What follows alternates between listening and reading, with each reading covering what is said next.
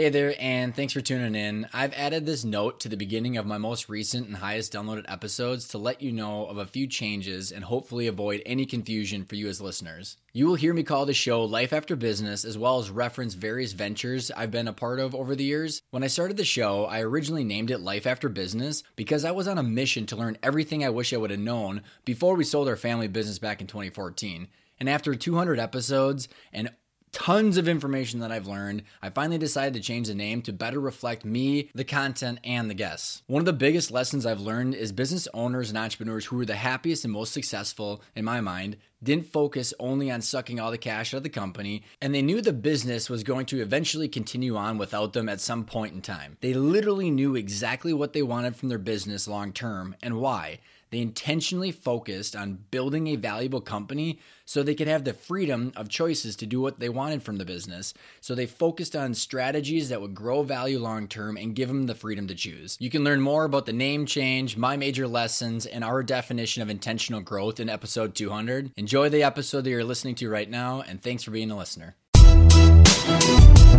Welcome to Life After Business, the podcast that helps you understand how to increase the value of your business, what your company is worth, and what your exit options are. Host Ryan Tansom and his guests give you all the information you need to get clarity and control over your business and take pride in a valuable company that gives you freedom and choices to exit on your terms.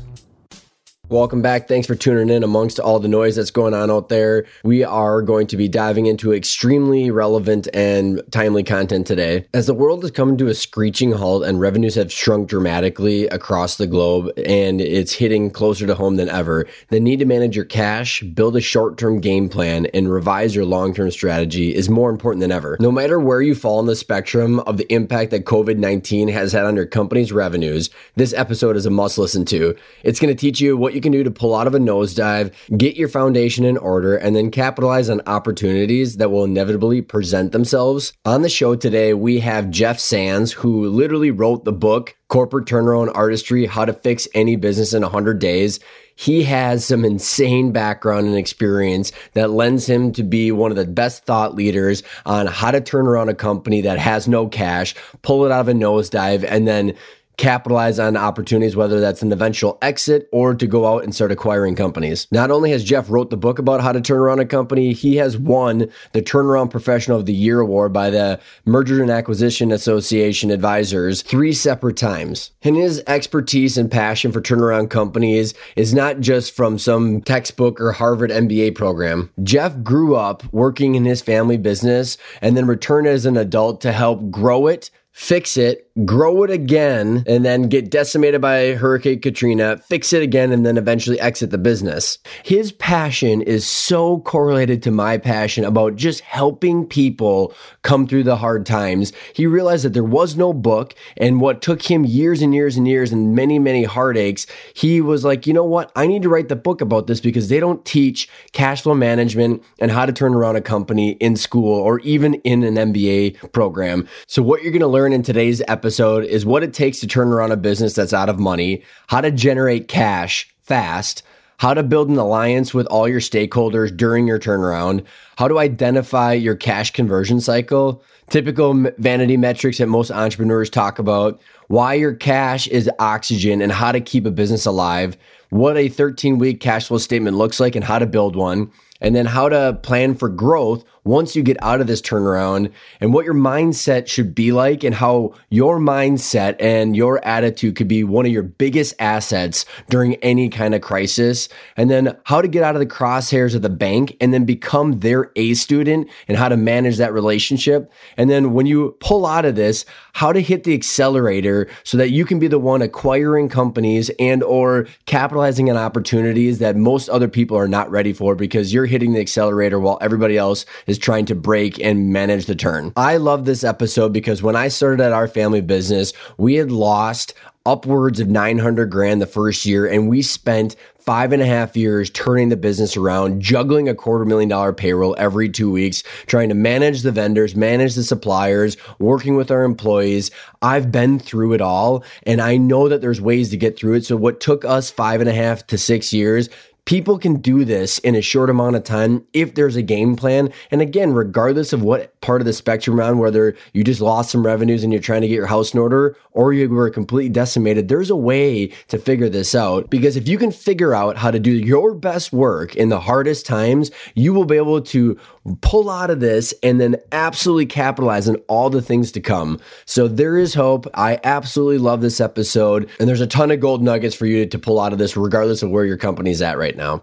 Because of what's going on right now, we're obviously not holding our boot camps where everybody gets together and learns about how to grow a valuable company. So what Pat and I have done is we are about 2/3 done with our digital course, which is all of our best material about how to intentionally grow the value of a company with the end in mind. And we're creating a module that we're going to be including with this digital course about how to build your 13-week cash flow statement, how to be handling conversations with your vendors and your suppliers, your bankers, your employees. And then we're going to be bundling that all together so that way you can figure out how to get your house in order right now. And then when you pull out of this, how to intentionally grow the value of your company with the end in mind using our 5 principles. So if you're interested in hearing more about that digital course until we get it out, which should be out in the next handful of weeks, text 66866, text the word intentional, and then I'll shoot you an email with some follow-up details. There's going to be so many videos and exercises and spreadsheets and tools to use as you pull out of this, get your house in order, and then figure out how to intentionally grow the value of your company with the end in mind. So without further ado, here's my episode with Jeff Sands. Sponsored by Arcona's Growth and Exit Boot Camps. 2 days jam-packed with material on the 5 growth and exit principles and the world of mergers and acquisitions. You'll walk away knowing exactly what steps to take to get your target valuation and your best exit option. 2 days at Arcona's Boot Camp will give you the clarity to control the rest of your journey as an entrepreneur. Jeff, how you doing? Excellent. Thanks for having me. I think this podcast is going to be pretty timely depending on when it gets released, but I think no matter what, we'll still be dealing with a bunch of stuff. And whether there's a little bit less uncertainty or more, only time will tell, I guess. But for the listeners that are not familiar with you, your background, and why we're going to be talking about what we're going to be talking about today, like whether they know it or not, we started talking before all this shit hit the fan. So we wanted you on the show because of my experience and turning around the family business. I was just telling you some of the raw stories of juggling cash flow for years on end and tips and tricks that we were doing. But, there's a lot of people that are going to be feeling some pain, and you just wrote a book that packaged up all the stuff that you've done for years. And I wish I would have had. I wish I would have known you. I wish I would have had the book. We would have probably done some things in a little bit different order. But how the heck did you get into this? Give the listeners a little bit of your background and what you've done and why you wrote the book. So I wrote the book for me because, as you now know, I went through what you went through, and I wrote it to everybody else like us who's out there stumbling around, and no one knows what do you do with a really stressed out business. They don't teach it to you in school. There's no you go to Barnes and Noble and there's 4 racks of management books and not a single title on saving a business. Nothing. And we've been talking for a couple months, and the topic of fixing a business turnarounds was moderately interesting to the world a couple months ago, and now I think it's the theme song of 2020. Yeah, it's crazy. And the book got published by Wiley at the end of February, so it's probably the best timed book ever. And it is 336 pages of, and you tell me your opinion. I think it's pretty much the guerrilla style tactics of fixing a business when the entire world's against you. So true. Yeah, and you need a friend, right? when that's happening. Yeah. And the reason this is very timely is not only this is going to be, I think some of the stuff we're going to cover today is going to be what's necessary for anybody, wherever you are in the spectrum of running a business, right? You're going to have to, you do your, what's the quote? You do your worst work in the best times and your best work in the worst times. So no matter what, I think people need to take some of these fundamentals and then really put a hard look in the mirror. And then if they're going to get out of this and then literally be ready for the stuff that we teach is growing a valuable business to have the freedom and the options, they need to do these fundamentals correct. And I know you and I have a common LinkedIn connection. I don't know the full extent that you know him, but Ken Sangenario, who's I know him pretty well. Yep, because I know you're the AM and AA, and his value opportunity profile came from his work as a turnaround consultant. So no matter what, these are good fundamentals of business. So, if you're listening in, this is not, you don't have to be close to shutting the doors to get value out of what we're about to talk about. I think it's the true fundamentals of what good looks like. So Jeff, for the listeners, I would say, this is a time of, let's call it radical change. This is being recorded March 2020. And wherever you are on the spectrum of, even if your business is booming, if you're in medical supplies or you're in packaging or something else that's booming, it is, fortunes are made and lost in these topsy-turvy times. And, if you're in a healthy business, I would say attack, because there's so many opportunities that are going to be open and that door is going to close in 12 months. And, you got to be moving every bit as much as the guy at the other end of the spectrum trying to survive. Very well said. And I think we're going to get into some of the stuff, make sure that we get back and cover like what people are talking about today and the kind of some of the chatter. Cause I think you and I have got probably a high volume of people we talk to and that have, exposure to different communities. But before we go into that, like to leave the listeners hanging, like what's your background? Explain maybe the story and then how you got to the point of where you package it all into the book. And then we're going to jump into some of the practical applications in the book. Okay. So quickly, I grew up in a family business. My dad started in high school, tried to put it in the garage. My mom wouldn't let him. Very, very small manufacturing shop that grew to be 285 employees at the peak. We were in New Orleans. I worked, I was away from the family in the business until about 30, worked for a whole myriad of companies, startups to Fortune 500, got my MBA, came back in the family business. Things were going well. In 2002, we hit a turnaround, which I didn't know what the heck that was. Our business had dropped by outside factors, kind of like what's going on today, had dramatically impacted our business. Our rotten CFO was covering up losses with inventory gains. I take 100% fault. I had gone and started a startup business that was growing quickly. That had me consumed. My dad had retired. That had him consumed. We brought in professional managers. They screwed it up. And, then we were in a turnaround. And I went to, I went home and read all my college textbooks. Not a thing about fixing a business there, or running a business on cash, or any of this. It's all these happy stories about you too could be an entrepreneur. And grow up, seed funding. Yeah. And here's another book on Steve Jobs, so you cannot be like him ever. Yeah. And I went to Barnes & Noble the next day and 4 racks of books, not a single book on turnarounds. Then, actually, before I went to Barnes & Noble, late night, I read my loan documents, which realistically I probably hadn't really read the first time, and realized I'm screwed. Then I went to bankruptcy schedules and realized you get like a couple livestock, a shotgun and a mattress. And realized I was screwed and had to get out of it. And my joke is it took us 3 years to pull off a 6-month turnaround. But we did. Everything was great, except the balance sheet was still weak for sure. But, sales, profits, backlog, everything was marvelous. Then Hurricane Katrina rolled in. We were in New Orleans, wiped out my house, my neighborhood, the business again. Spent a year living in a trailer with 3 little kids and my wife, rebuilt the business during the day, the house at nights, and drove ourselves in the ground. My corporate attorney didn't understand insolvency. I went and talked to a bankruptcy attorney who was a one-trick pony, and all he knew was how to file bankruptcy. The bank was probably being okay, but I didn't understand how banks work, how they communicate, everything else. And I thought, well, these guys aren't on my side, no matter what they say, because they're not speaking clear.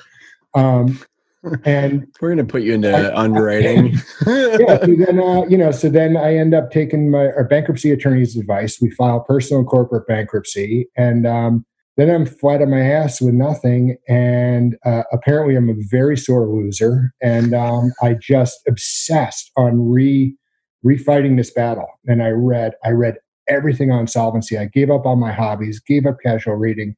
I did nothing but focus on this. Took crummy jobs just to get it back in the fight.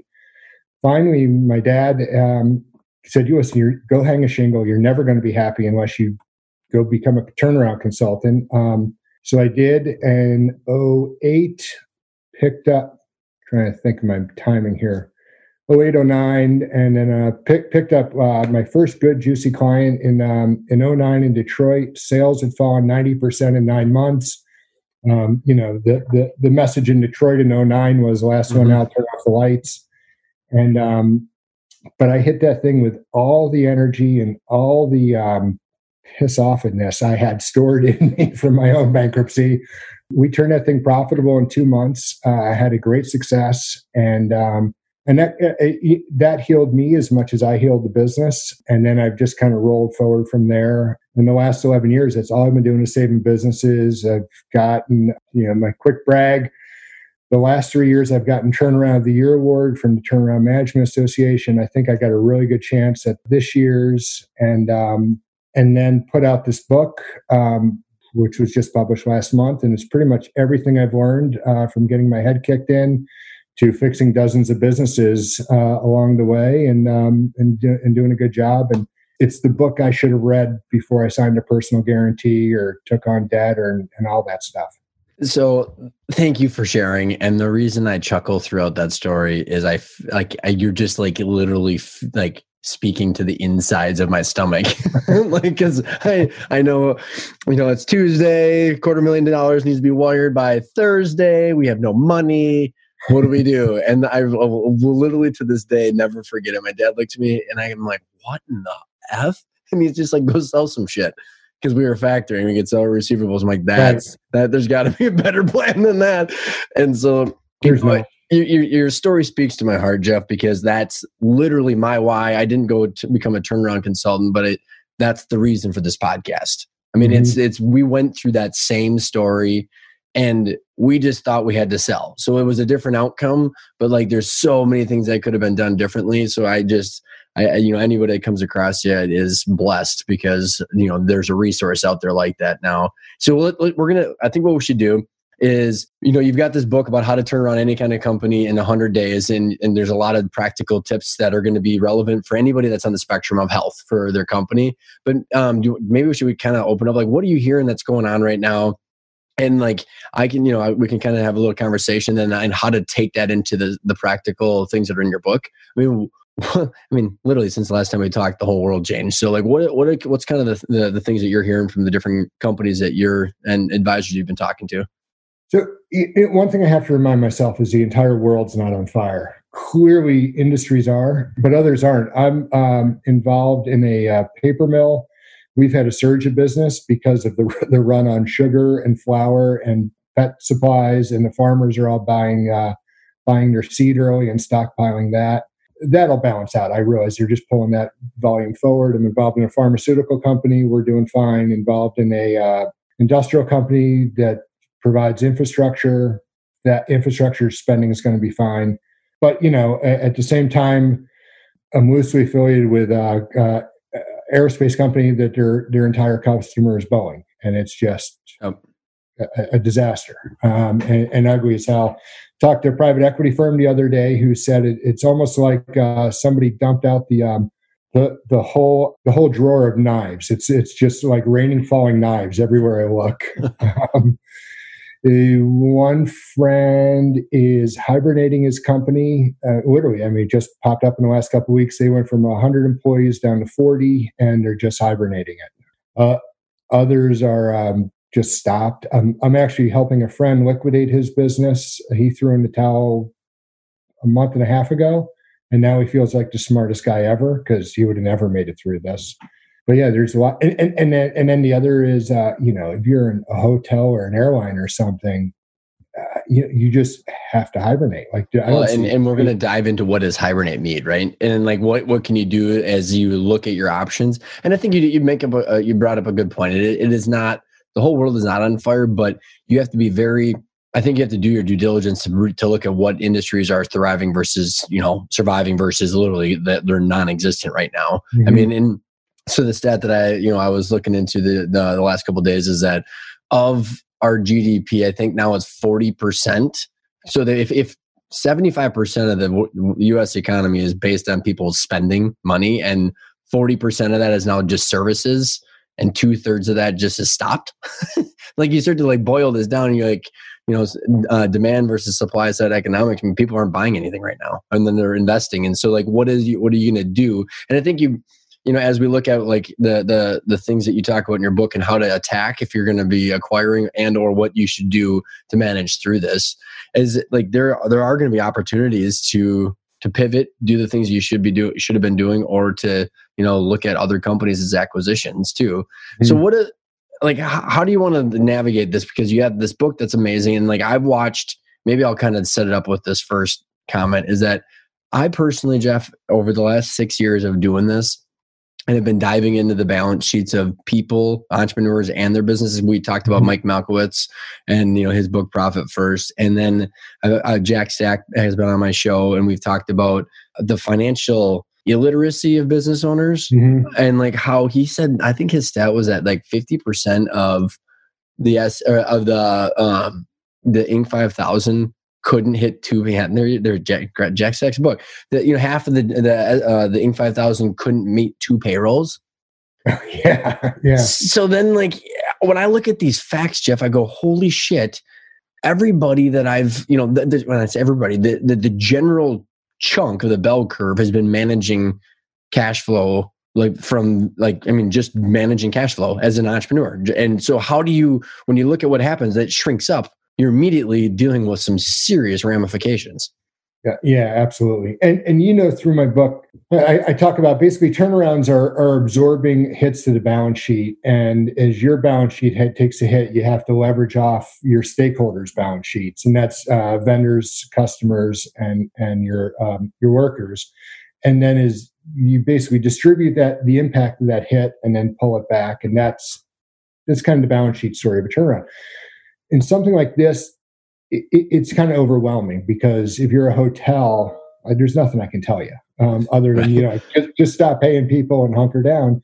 But the way I look at it is, if you think about an 2008, how fast or slow the average CEO responded in 2008. And 2008 was a long buildup, right? We had months and months and months. It was just this unfolding story. But if you look, on average, CEOs absolutely positively responded late. And then half of them responded worse than that, right? Because that's just the average. So then if you take and you look at now and what's the average CEO, how are they responding to this? For sure, they're responding late. That means half of the people are later than average. And so the secret is there's going to be a hotel industry. There's going to be pick whatever's hurting the worst right now, restaurant, what have you. There's going to be survivors. Where are you on that spectrum? Are you way, way, way better than average, ahead of the game, on your toes, kicking ass, or are you on your heels trying to see what happens next and checking it out and watching too much CNN?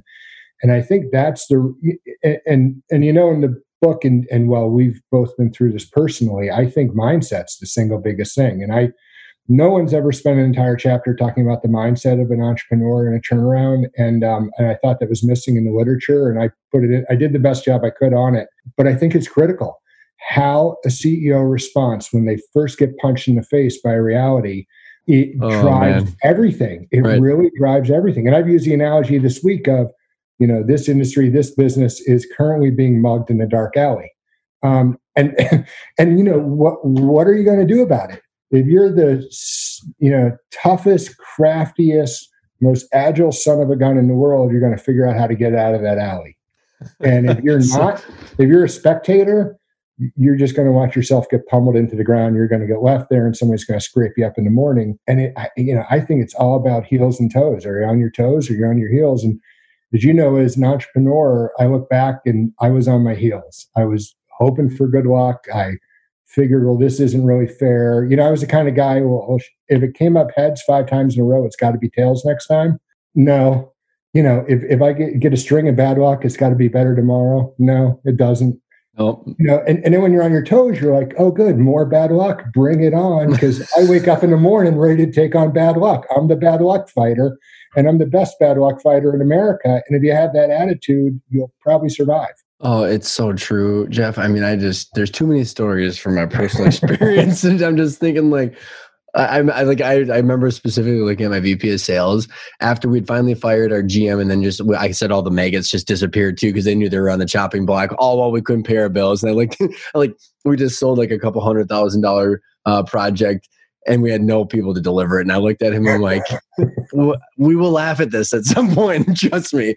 But like, you know, what I find interesting as we're going into this new reality and this shift is that I experienced all of this, kind of that journey, and then like this building of this business that I'm in now, all while there's been this insane bull run. So like we had big problems while everybody else was kind of getting lazy. Mm-hmm. And so that's why I look at this, and when there's been a lot of people not just sitting on their heels, but like sitting down, you know what I mean? Like just like really just comfortable and just not doing a lot of the fundamentals that need to be done right. And then I met my business partner who he outsourced CFO, like most brilliant financial and operational person I've met. And it's just like, that's just, you just do what's right all the time. And I'm like, well, you're just a total unicorn. And so, but like when we go back to like, okay, like now if you have someone that's saying, okay, I should be doing what's right, wherever you're on the spectrum, how do you start? You know, so you kind of wake up and you're like, I'm in a new reality now. Right. And how the heck do I get in my arms around where I'm at today? I'm trying to think how to answer that in a general question, because my mind is so used to just dialing in what's the problem, what's drill. You know, and my answer is going to be different for a restaurant owner who's in New York City who's completely shut down right now than a manufacturer in upstate New York who is worried about, you know, not being able to have employees at work. You know, ultimately it is focus. We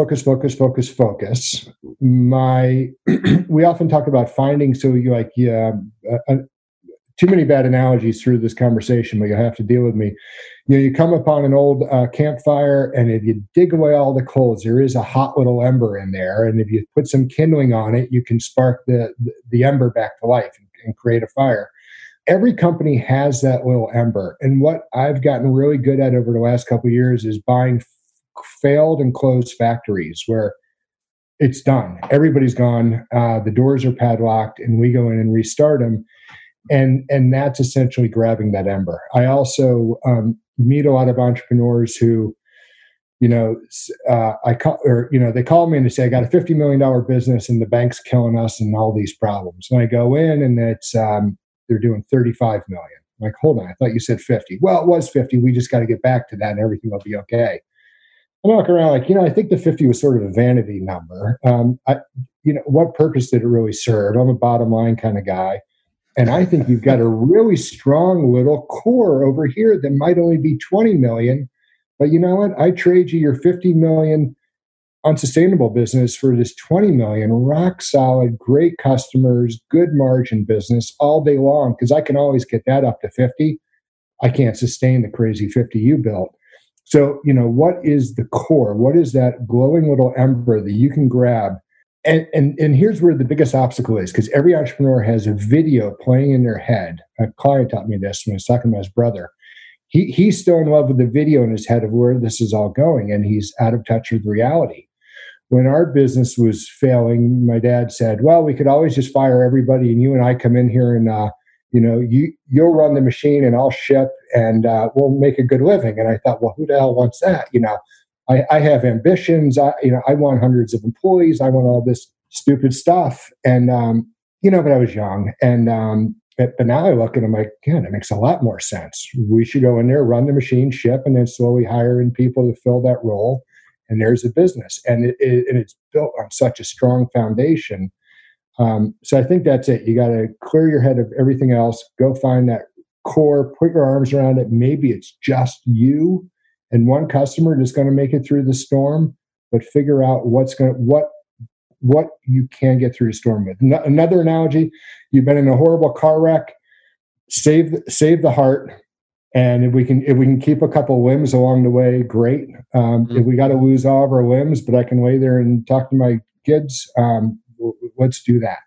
But too many people die because they're trying to save the extremities and not focusing on the core. Most. Yep. And I think that's, I do really, really like that analogy from not only the, what are we saving, but then how do we find that ember? So in the ember situation, you're talking about something that's profitable and needed in today's world, right? I think, and I'm putting maybe words in your mouth, but like that's what it meant to me. Whereas in like, okay, someone's willing to pay me for this today. And there's a future potential based on, not just in today's situation for the next six weeks, but like future potential to grow, shift the business model, continue growing the profit of that. Right. And then, so then when you say, okay, like if we're going to save the heart first, we have to kind of take a full body scan. And so I don't know if I'm going to do a good bridge into the financials because, Ken Sangenario has told me what I should have done many times, which we didn't do. Is, I don't know if do you start with a 13-week cash flow statement? Maybe like how do you yes. Okay. I was on track. So like, where do you go? And then what do you cut? And then how do you make sure that the ember doesn't get smothered by the rest of the ash? Right. So like, how do we assess where we're at? And again, going back, before you kind of give your overview of this, of the spectrum of someone that is just going to be them, obviously, and if you're a hotel or restaurant, you're shut down, let's kind of put them over to the side right now. But these are the people that are going, this is uncertain. I don't know where to go. And again, business is down 30%. Yeah. Yep. So like, number one, 13-week cash flow, which I've got in my book. And quite frankly, if anybody sends me an email, I'll send them the Excel sheet for it. That'll help. And then the second thing I do is a liquidation analysis. So basically go to your balance sheet, right now today, count your AR at, God, I'll tell you, the world sucks right now. I would normally say 90%, count your AR at 70%, knock your inventory down, 25%, take your book value of your M&E. You'll be lucky to get that. What else is there? Leasehold improvements. A lot of people, know this, and I went through my first turnaround. I didn't really understand the balance sheet, although I pretended I did. Leasehold improvements are worth zero, so put a zero next to that. Retained earnings are worth zero. Accrued, anything like that is just 0, 0, 0, 0. This is hard assets. And it sounds like, why in the hell would I do a liquidation scenario analysis on myself? The reason is because the bank's doing it on you. And that's what you're up right now, whether you know it or not. Yeah, right now. Absolutely. And trust me, I'm talking to lots of workout bankers. That's what they're doing. Well, remind me, because I want you to finish it, but remind me, let's come back to the banks that are going to be under pressure too. I want to, because it's about following all the way upstream, but let's keep this train of thought. So, the scary place to be, if you can, so you do a liquidation analysis and you realize that even if you're liquidated under really bad terms, the bank's going to get paid back completely. That's great for you, but it's also bad because the bank might say, let's just go liquidate them and take that cash because we've got to go generate $1 billion on our balance sheet. So that puts you in the crosshairs, or you're it's a close call on whether or not the bank would get paid in full. That's actually pretty good because they're not going to be too quick. They're going to want to study it more. Or you're completely underwater and the bank's going to take a bath on you. That's pretty good. Because that's a ticket into a conversation. What are we going to do about this? Yeah, kind of the old. If I owe the bank $1 million, I got a problem. If I owe the bank $10 million, the bank's got a problem. And they're not really, being an honest to God train wreck is from a liquidation analysis on the balance sheet is a fairly safe place to be, because no one's going to rush in and knock your head off or mug you because there's nothing in your wallet. And there's time to sort it out.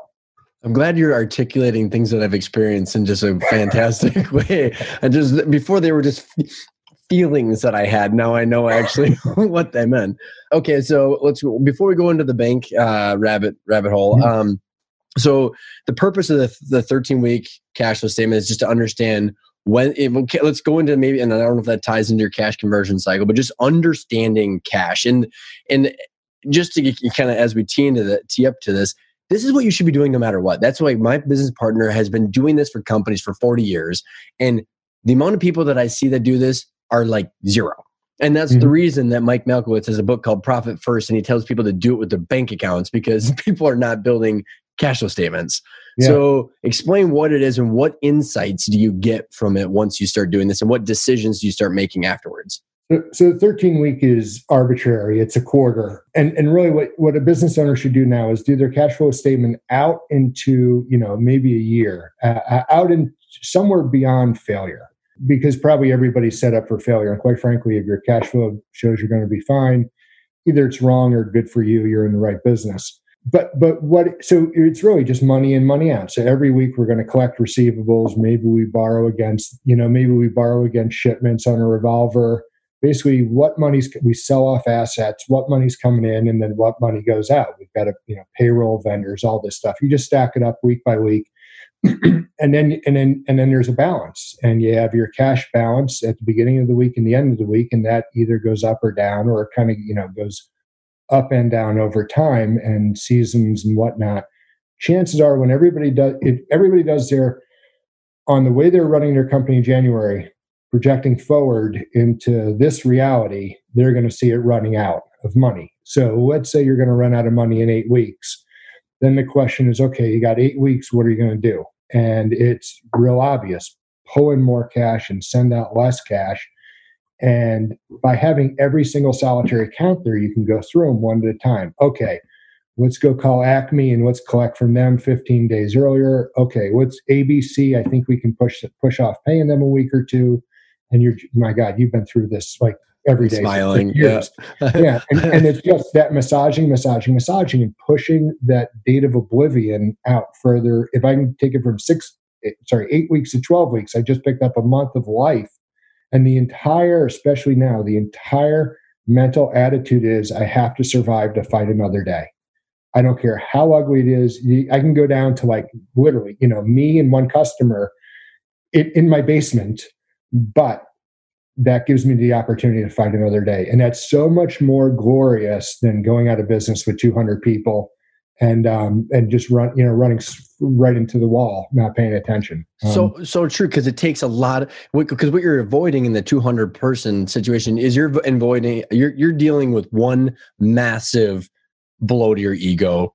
Instead of, I mean, what we're talking about here, regardless of whether you're a good company, and like, let's say you're talking about like when you're break even for cash, but you could be doing this to say, I want to have $1 million and then I want 2, right? I mean, like you could be doing it for whatever number, however many ones or zeros you want on the number. This is how you do good business. And they're consistently freaking hard decisions. Yeah. Like that's what, right? I mean, it's just, how am I going to deal with this? And then being really open and honest with people, maybe kind of give some, so once you have that 13-week cash flow statement, explain the difference probably that you've seen of 2 different types of entrepreneurs. One that probably lie and don't deal with have the right conversations, and the ones that do. How to explain those 2 different situations? Yeah. So, and when I go in, usually, well, it's the AP clerk that it has just been hammered, right? Because a warrior of all warriors, the drummer boy, right? Yeah. They have no credibility left. They keep coming up. Whatever their boss tells them, they tell the customer when they're getting paid. They've made 100 promises. None of them have come true. They're just hammered. And if I step into a crisis, which is generally the only thing I do, I just stop paying everybody immediately. I sit on the checkbook. We don't pay anybody until the phones blow up. And then we prioritize payments by how the phones are blowing up. And obviously common sense. I took over a trucking company one time. We didn't have a lick of cash. The bank said they were liquidating them on Friday. I went in there on Monday, and I knew I had a couple days to make a difference. We didn't pay anybody. We hunkered down. I gave the bank some confidence. By the following Monday, all the diesel suppliers had cut us off. Our trucks were starting to idle, but I had $1 million in cash that didn't go out the door the last week. So I bought some tanks of diesel. I paid some people, and we just slowly built. And that gives you, cash is your oxygen. Cash gives you time to go do the other stuff.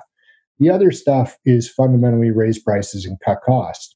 But that doesn't happen quickly. So you've got to basically create and monitor oxygen or cash to keep you alive to go do the other stuff, in the guts of the business. Well, and then but you can do stuff radically fast. I mean, I've gone in and let me make this clear.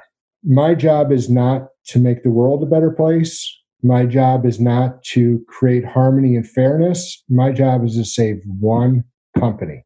And when I'm done with that, I go save another company. Mm-hmm. And I do that 100%, and I don't think about anything else maybe that doesn't make me a good citizen, but it makes me a hell of a good company saver. And if I'm in cardiac arrest, I want my cardiologist to make sure he's only worried about that and nothing else. And so, when I've had to, I've called the customers and said, hey, 2 changes. One, everything's due today. Also, we're adding a 10% premium on all the invoices. So you owe us $1 million over the next 30 days. Now you owe me $1.1 million today, or we're not shipping any. That's a great way to piss off your customers. But it creates, they send it in. Now I got $1.1 million to deal with.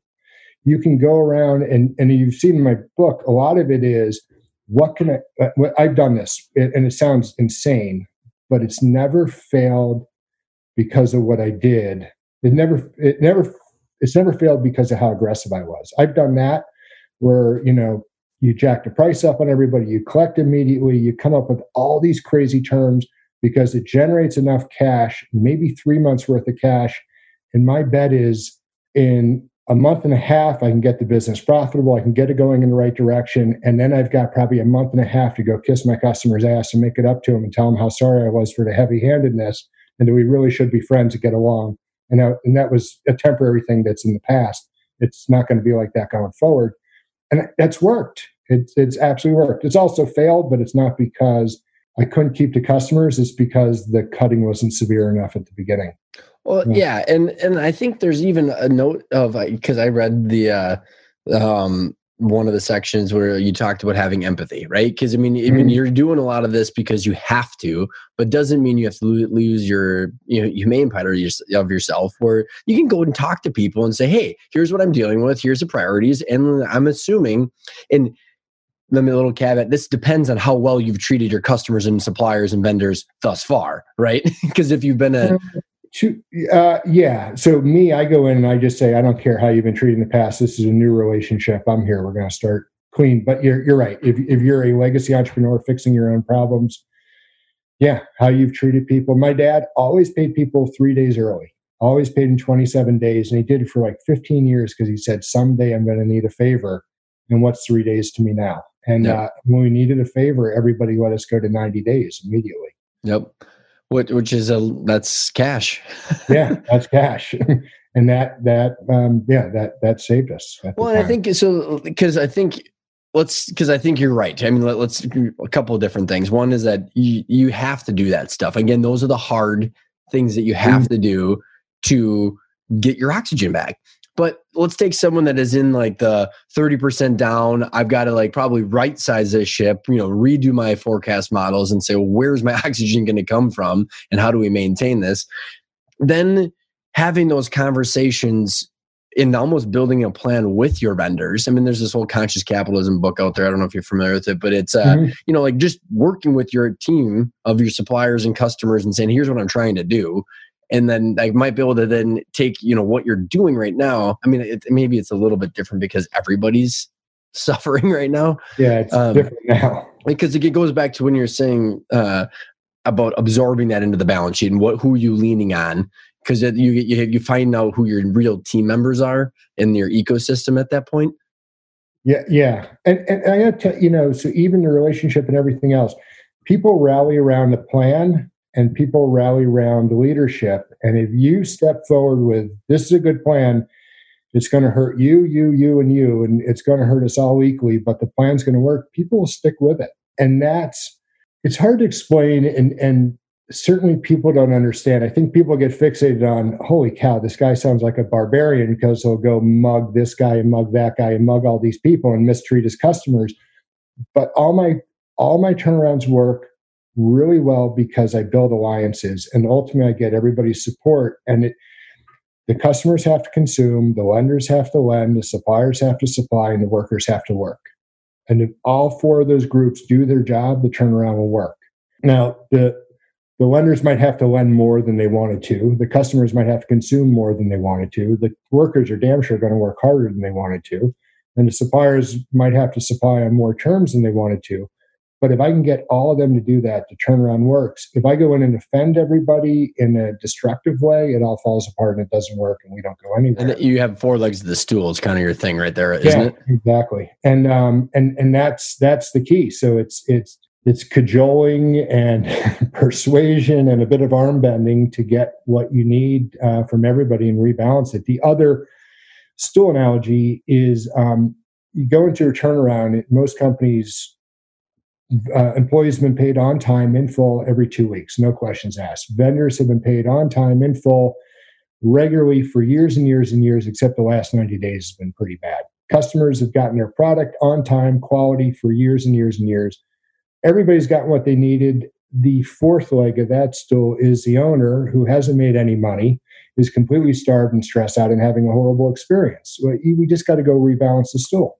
Yep. Customers got to pay a little more, suppliers got to charge a little less, workers got to work a little harder. And if you do that, the whole thing balances out. If I go in as a new owner, then it's pretty easy.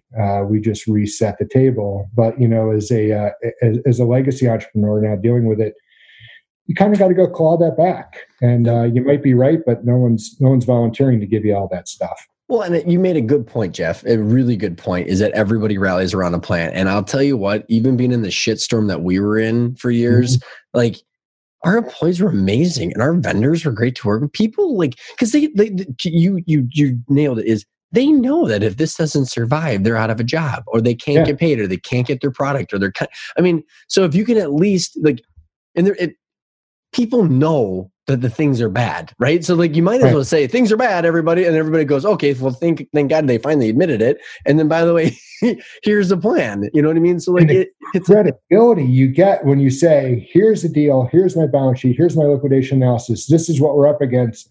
The only way you're going to get paid is helping me survive. Let's do it together. Yep.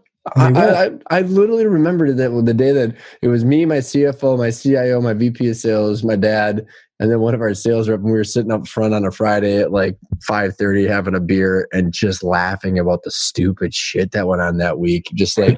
But it was true, genuine laughter and camaraderie because of we were in it together. I mean, it was truly, it was cool. I mean, better culture building experience than I've seen in some of the best profitable companies.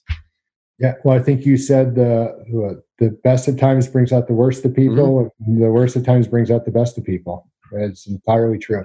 And I think everybody deep down inside wants to that sort of Rocky Balboa thing. They've had success in the past. They know what it tastes like. You go into these companies who have just been failing slowly for years. Right. They're tired. They want to be on a winning team. They're willing to get up and do push-ups at 4 a.m. if there's a plan, if it leads to something.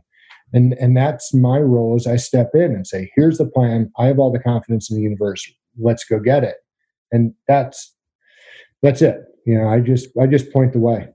So then what are some of the other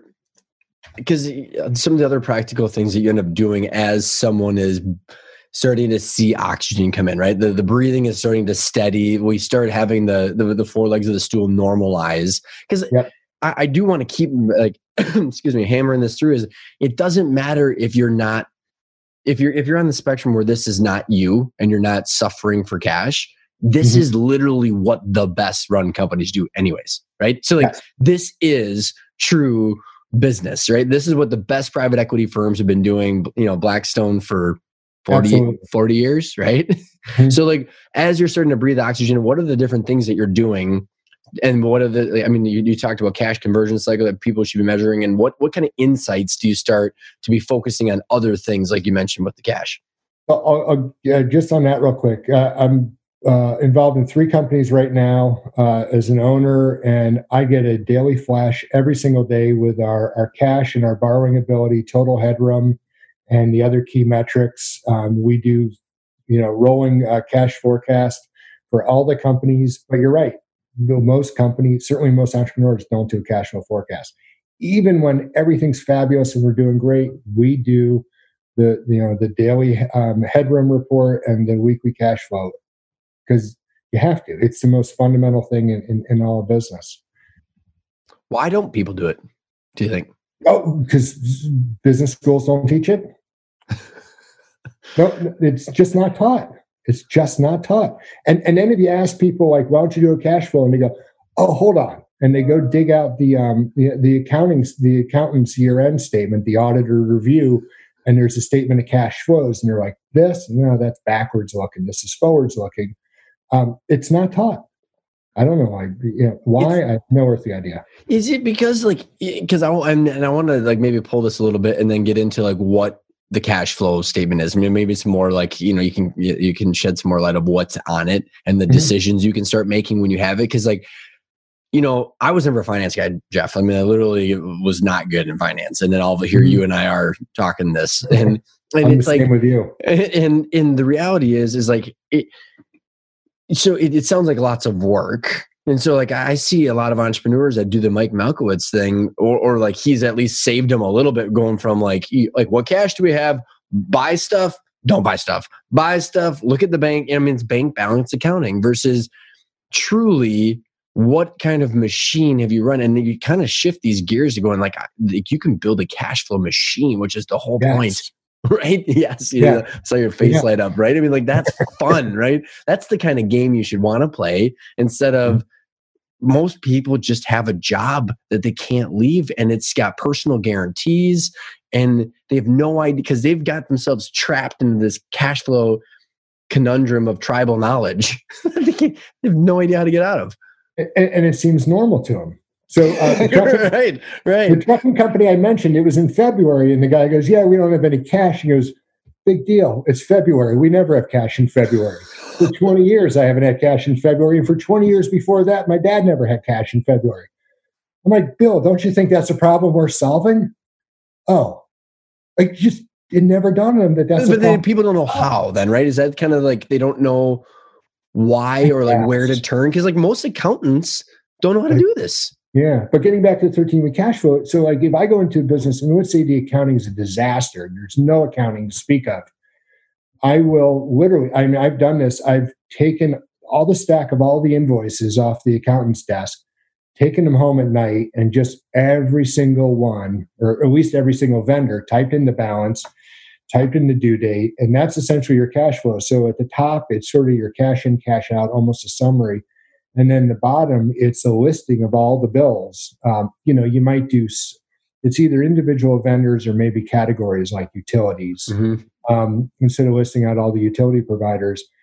But it's that level of detail. And I can go in, look around the business, grab the invoices, go home, type them into my computer at night. And in the morning, I know more about that business than anybody else, the owner, the controller, anybody else, because I know the cash flow. And if you know the cash flow forecast, you know the business. And there's nothing more true I can say than that. Well, I mean, so now let's take this outside of a desperate business owner and someone that's just listening. I'll tell you what, the amount of data that you can get from this hard work, like my partner always says, it's not complicated, it's just hard work. I'm like, it's so true because it's just annoying. It's annoying shit that a lot of entrepreneurs don't like to do. However, when you get that discipline equals freedom, right? Where like when you say you now have more information in the business, think about the decisions you can make so maybe let's take it in two different kind of statements or questions. One is like, what kind of decisions can you make once you have that? So like, because it's worth the work, right? Once you start to see the decisions you can make, and then tie on how doing this is the only way you're going to be able to accelerate your growth, because growth consumes capital. And most people go, I want to go from 25 million to 40 million. And they have no idea what the hell that's going to take. So let's take the growth part second. But like what kind of decisions and freedom and control do you have once you have that? Well, a lot of, and then go back to your cash conversion cycle, which is, the time you have to pay vendors, the time it takes you to collect your receivables, and then the time it takes you to produce your widget or your service. Time to produce plus time to collect minus time to pay is your cash cycle. That's what it is. And if you're always struggling to make payroll at the end of the month and you need a $20,000 cushion, you look in and you say, how do I create another $20,000 at the end of the month? I'm going to push these folks out a week or two. I'm going to pull these guys in and collect a little bit faster. And if I do that, then all of a sudden that monthly stressor is gone. I did that for a company that same thing. They were over advancing on their line of credit every month for like 20 years. And finally, the banker sent me in. He's like, "You're the nicest people in the world. Just help them out." I looked at him like, okay. We basically collected a week's worth faster. We paid a week's worth slower. I created 2 weeks of extra cash flow. They never had a problem again. It was just that simple. And everybody was happy. The customers were happy to support it. The vendors were happy to support it. Everybody was happy. And then you can watch and then you can say, well, I want to go from, making up numbers, $100,000, sort of low monthly balance, to $200,000 low monthly balance. How do I do that? And you just start manipulating numbers. It's a tool for you to, and you can, this, you can get lost for hours in it. You just start wiggling stuff around. You just keep moving stuff. And you're like, okay, that's how I can get to 200, minimum cash balance in X number of weeks.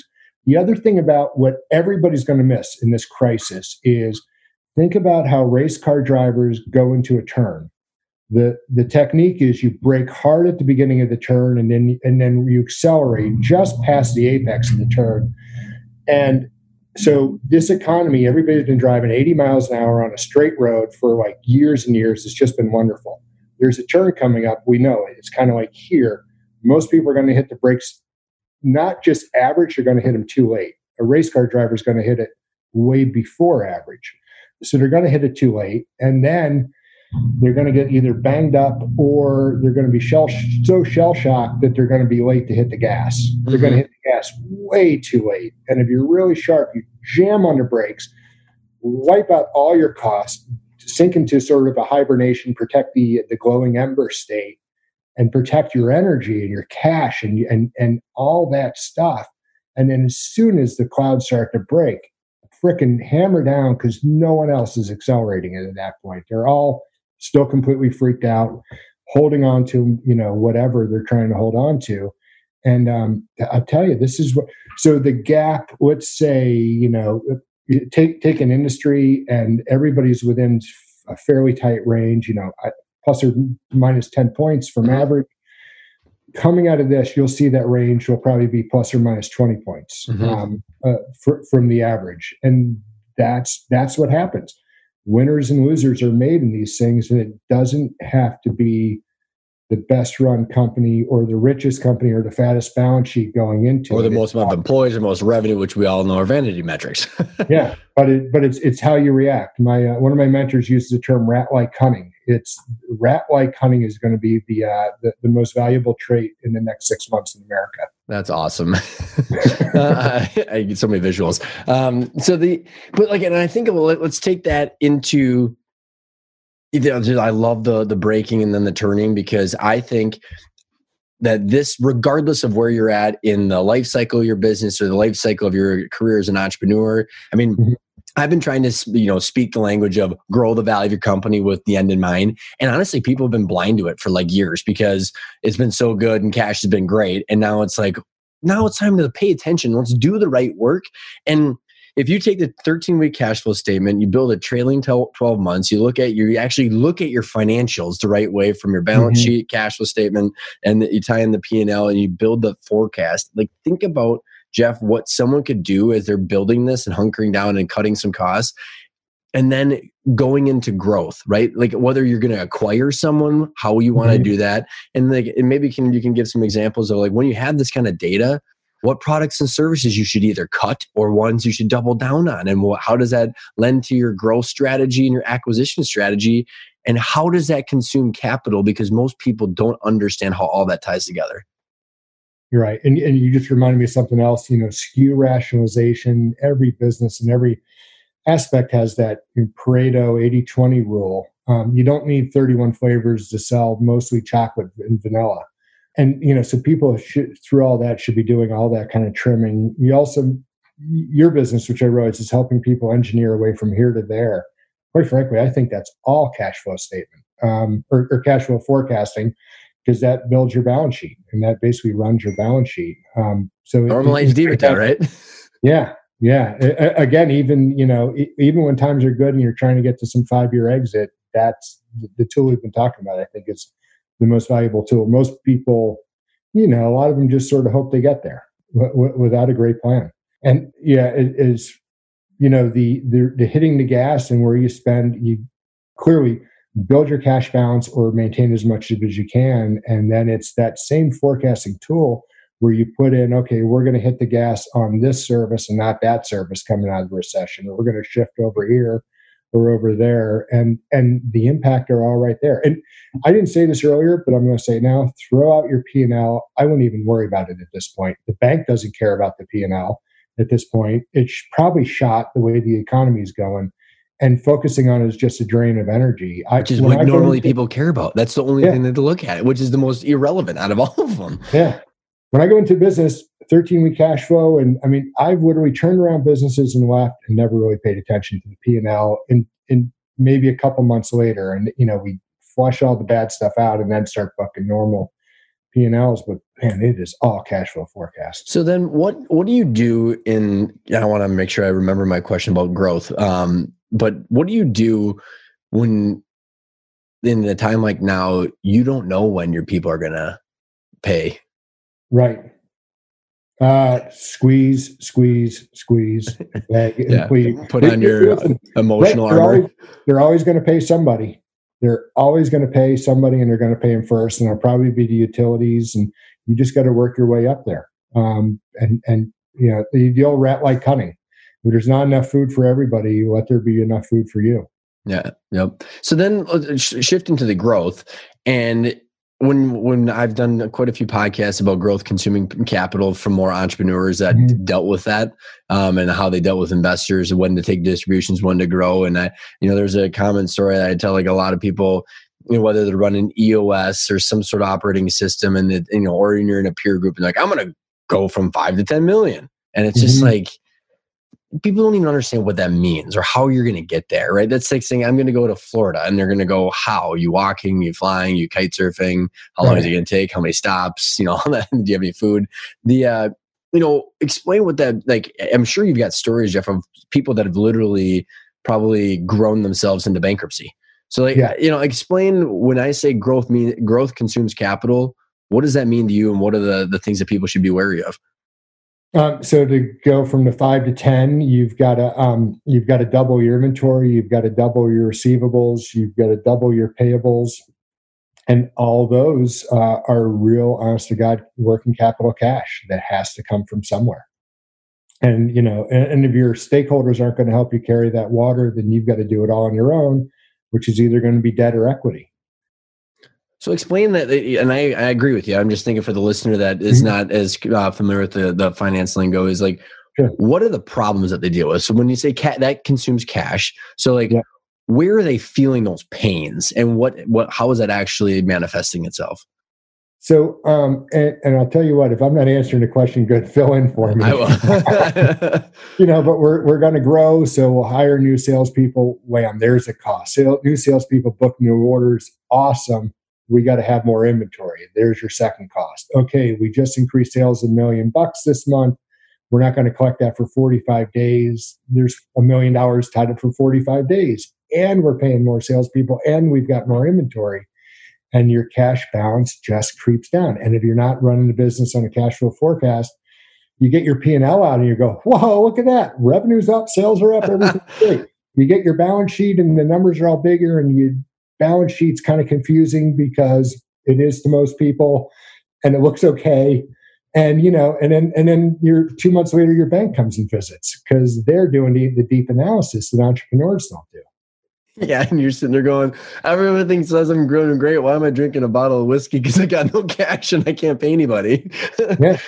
No, I think that's exactly what I wanted to get across, because regardless of whether you're trying to survive and come out of this versus grow to that level and then have an EBITDA that gives you multiple that you want, understanding this is huge. And so having it and doing this and with the numbers, you go to the bank and say, this is the line of credit I need. Right? Or this is the capital I need. And if you're going to bring an investor in, you can say how much you need and why you need it, instead of just randomly going to the well, not knowing when the well is going to not be available for you. That's the only way to have credibility. Going to those people. I don't want to go too far afield, but one thing that most people never ever think of. So, if I can get an entrepreneur thinking about, okay, here's how to shift the balance sheet to and fro, and here's how to shift your business to and fro. What they don't usually think about is here's how to shift your equity to and fro to accomplish something. If I was a small business in a industry that's booming right now, I would seriously consider a very quick joint venture with a much stronger partner, right? If I'm in a medical equipment right now, business is booming, it's probably going to boom, and it's probably going to stay that way for a while. And if I don't have the capital to go make hay, to go make acquisitions, to bring on new salespeople, to ramp up that inventory, to ramp up the receivables, and consume all the cash, but I've got a good solid business, I might go to a really, really strong competitor and not try to sell, but try to do some sort of distribution agreement or some sort of joint venture where I can basically leverage their balance sheet to accomplish my goals. It'll cost me equity. That's okay. But, with a good plan, you'd probably be better off. At the same time, if I was on the back end, I might go to a bigger competitor and say, listen, I'm going to come out of this, but I'm going to need some money to restart my restaurant or my business. And I need to leverage your balance sheet to do that. It's going to cost me equity, but I need your balance sheet. And if I can do that, then I'll get the business back up and running. But, especially all these guys that are stopped, they need an infusion. The banks are not going to give them an infusion. Angel investors, folks like that they just don't move that fast. They're going to be overwhelmed by the chaos. But somebody who knows your industry, knows you, knows you're capable, knows you're a great operator, you're a great P&L guy, you don't have the balance sheet to get through this, they'll support that. But too many entrepreneurs are locked into, I own it all, I got to own it all, and I'm not going to shift that. That should be open to shifting every bit as much as everything else we've talked about. So I agree with you. And I don't know how much time you got, but if we got a couple more minutes, I'd love to get your thoughts on how the banking story is going to unfold. And we don't have to have like a multiple, we can keep it pretty concise here. But like when you look at like where, like from the federal level, funds have dried up, right? I mean, you got pension funds that are broke and probably going to be stressed even more. You've got the money market fund, like everything is just dried up. So your banks that you're working with, like you mentioned it earlier, they're dealing with their own balance sheet issues, right? Oh, yeah. So like, and the community bank and the creditors and their board of directors they're getting their money from someone, you know what I mean? If it's one of the big banks, or the big banks are looking to the feds right now going, so you look at this whole waterfall, where do you see, I mean, what are your thoughts? I mean, like I said, it's a loaded question, but just kind of curious where you think. A couple of weeks ago, I thought, I didn't think it was going to be this bad, right? I thought it was going to be a bump, and I thought the banks would be less patient than they were in 08, 09. There was like extend pretend. Well, 09, 10, and 11, it was extend and pretend these notes. They were not aggressive. They didn't really foreclose on people because the banks were shot and the whole credit market collapsed. So they didn't have the strength to do that kind of stuff, and the Fed gave them leeway. That's probably about where we are now. I think this is so bad, there's going to be extend and pretend. There's going to be that stuff. But again, they start feeding at the bottom or liquidating at the bottom, and they work their way up until they've accomplished their goal.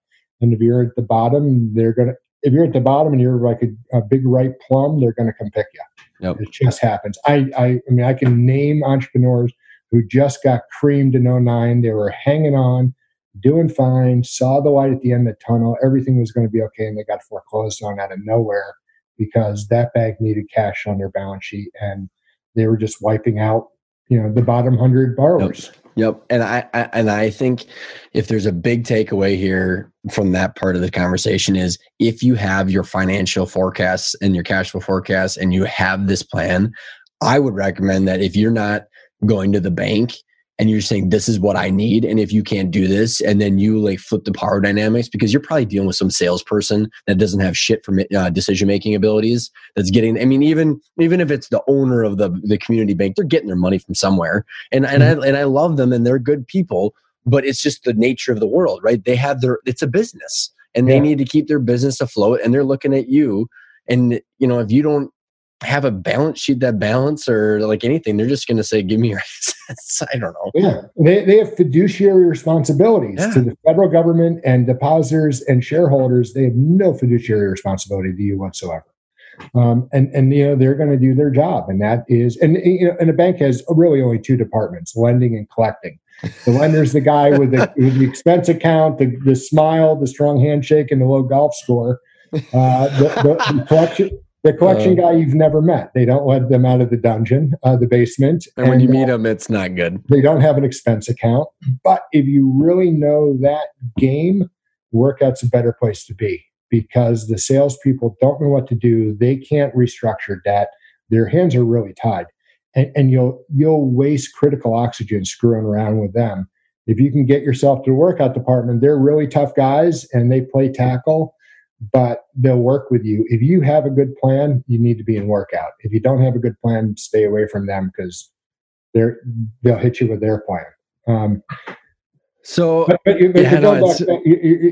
I would say right now, get your stuff together, do your 13-week cash flow, read my book. It's for $30. It's the cheapest investment you'll ever make. And then go see the bank and become the shining student. Become the one they like. They're all humans at the end. Mm-hmm. Out of the reputations workout bankers have, they're good people. They want to see these businesses survive. They hate it. It hurts them in their heart when businesses go under. Yep. They know all the tragedy, but they have a job. They have a very tough job to do. And if you're the A student with a smile on your face, always showing up 5 minutes before class, always got your shit dialed tight, they'll protect you. It's not a guarantee, but they'll absolutely positively protect you.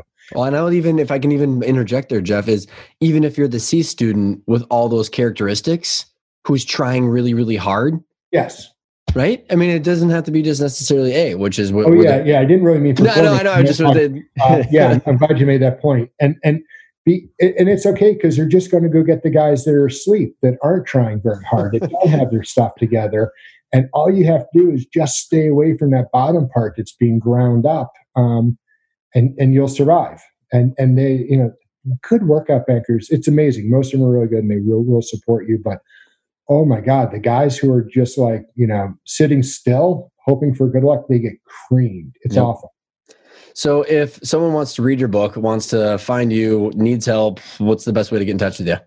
Books on Amazon, and Jeff at DorsetPartners.com, DORSET partners.com. And this is what we do. We fix businesses, and we also are very active buyers of distressed industrial businesses. And we're becoming active. This has been a blast, Jeff. I appreciate your time coming on the show. Hey, thanks so much for having me. Great meeting you.